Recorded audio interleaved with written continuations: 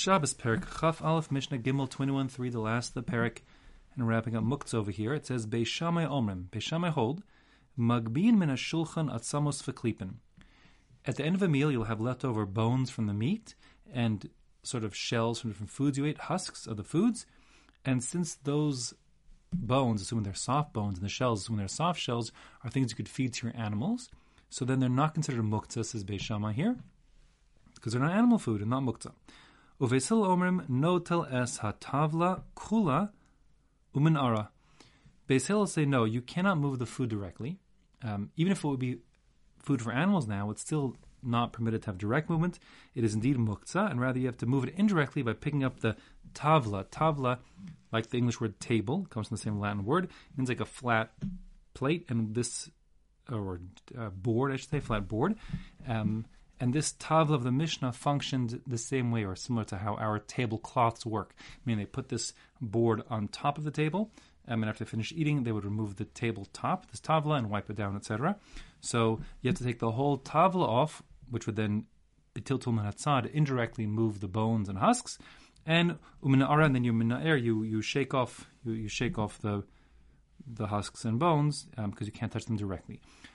The reason why they're muktzah, according to the Shita, is that even though they're still suitable for animals, because when Shabbos started they were human food, now they've become animal food, they fall into one of those minor categories of muktzah called nolad, a newly created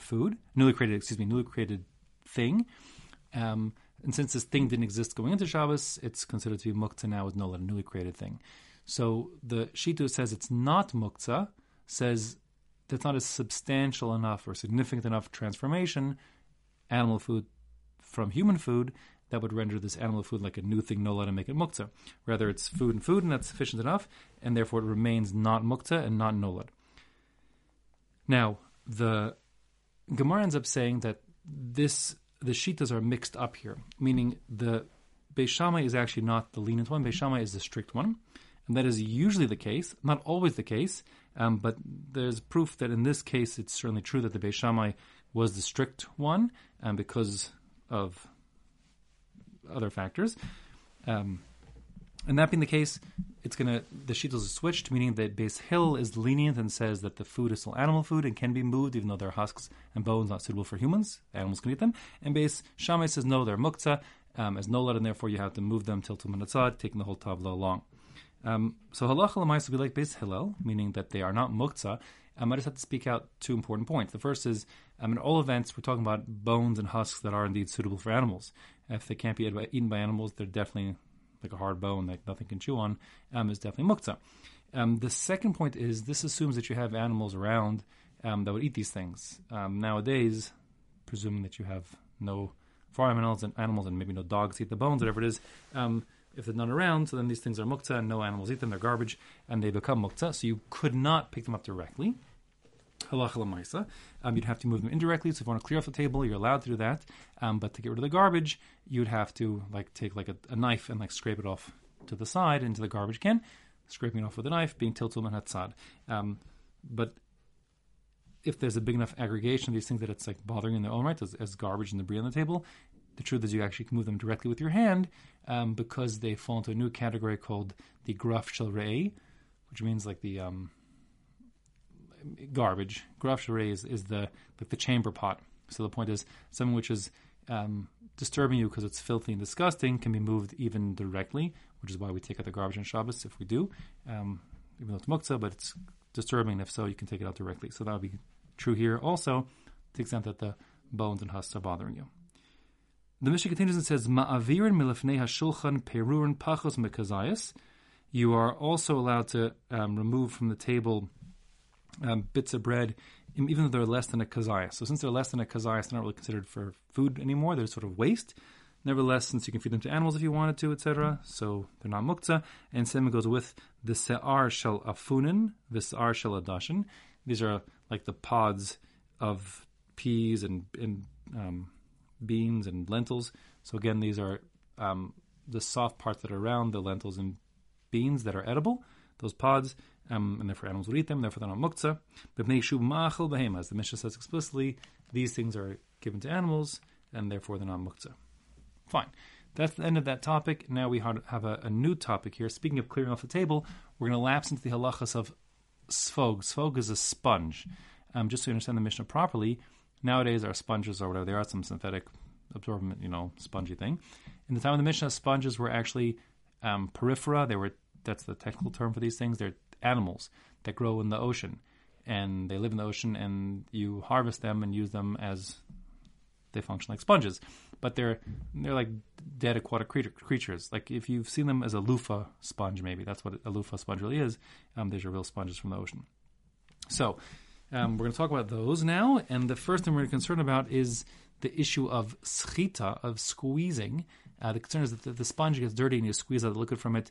You'd be cleaning it, as I mentioned in the previous Mishnah, that one of the malach of malaben, the malach of whitening a fabric, textile, they're told us of it, called kibus, which include, we saw the previous Mishnah, we talked about shriya, soaking in water, and we talked about perhaps shif, scrubbing it. But the third possibility is if you're sochet, if you squeeze it. So if you squeeze it, that's also considered kibus, it's cleaning, and therefore you can't squeeze out things that absorb filth. And that being the case, we're concerned about if you take a sponge and you're wiping off a table and the sponge is wet and you squeeze the sponge, you're going to necessarily squeeze some liquid out of it, and that will be considered to be the sochet, the squeezing, and that will be a problem. And therefore the Mishnah says, sfog, when it comes to a sponge, im yeshlo or beisachiza, if it has a handle made out of leather, meaning you hold the sponge by the handle. So that means when you grab the sponge, you don't necessarily squeeze liquid out of it.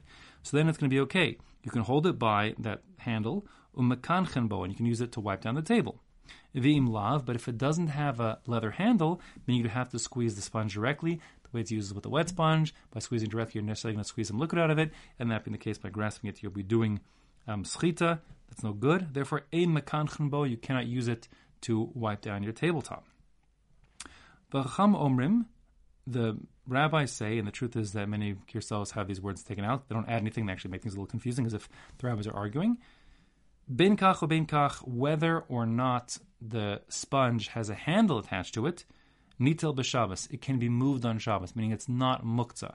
That is to say, even though you can't use a wet sponge without a handle, because you'll squeeze out the liquid, so you can still use it as for wiping things down when it's dry, whatever it is, and therefore as the utensil, it's not considered to be muktzah, even without a handle. And also in a makabel tuma, it's also not makabel tuma. Now this last point is a different point altogether. Speaking on the first point here about the wiping down, just remember that if we're wiping down, we're holding the handle, we're not necessarily squeezing when we hold the handle, but it has to be a scenario where you're not certainly going to squeeze liquid out of the sponge when you're wiping.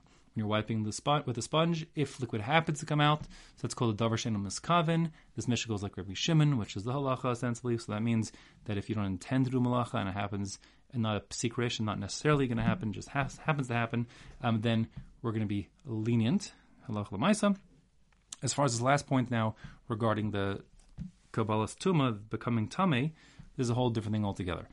In Maseches Kelim, we're going to learn Bez Hashem that utensils are susceptible to tuma. There are 4 categories of things that are susceptible to tuma: people, adam, kelim, which are utensils, ochlin, food, and mashkin, drink.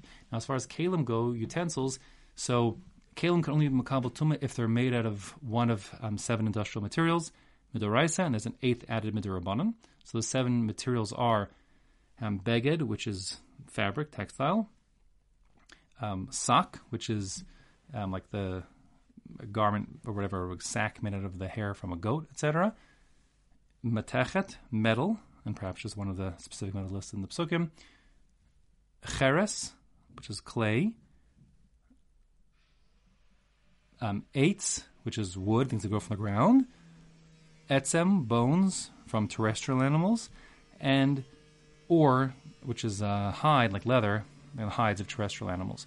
So, and those are the 7 midoraisa. Midorabanan, we add on tzechuchit, glass. But since a sponge is none of those things, sponge is something else altogether.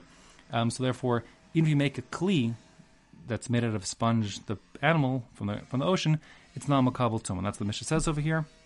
Even though it's a kli, it's not makabel tuma. Tiferes Yisrael just points out that there could be a second additional reason, which is that the Mishnah in Kalim says that anything that grows from the sea, that comes from the sea, is not Makabel Tumah ever, and certainly sponges grow in the sea, and that being the case, they're not Makabel Tumah for that reason as well. So they are, yes, a Kli, but not Makabel Tumah.